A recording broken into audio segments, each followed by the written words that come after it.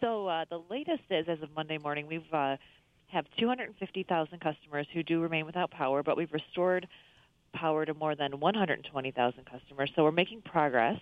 And as you said, the ice storm was quite extensive and quite impactful for our service area.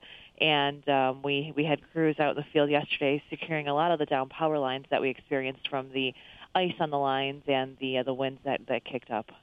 How many lines came down? We had more than 2,000 power lines down. So really we had a big focus yesterday with our team here at DTE on safety and making sure our communities were safe. We wanted to make sure those down power lines were secured. They were, obviously roped off, and we were able to provide a safe environment for our community to work in and our workers to work in to help start the restoration process. What's the biggest challenge line workers face at the moment?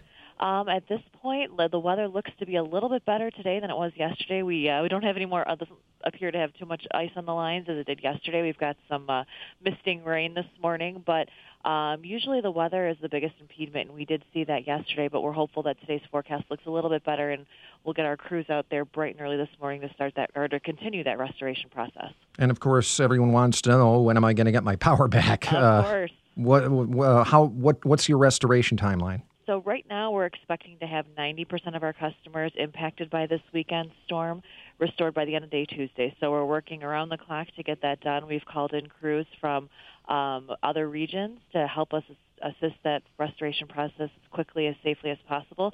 So we're working as quickly and as safely as we can to make that happen. So we want to make sure people remember to stay 20 feet away from all power lines, and if they do see something, go to our app and report a down line. We want to make sure we're aware of that and we can safely secure that for the community.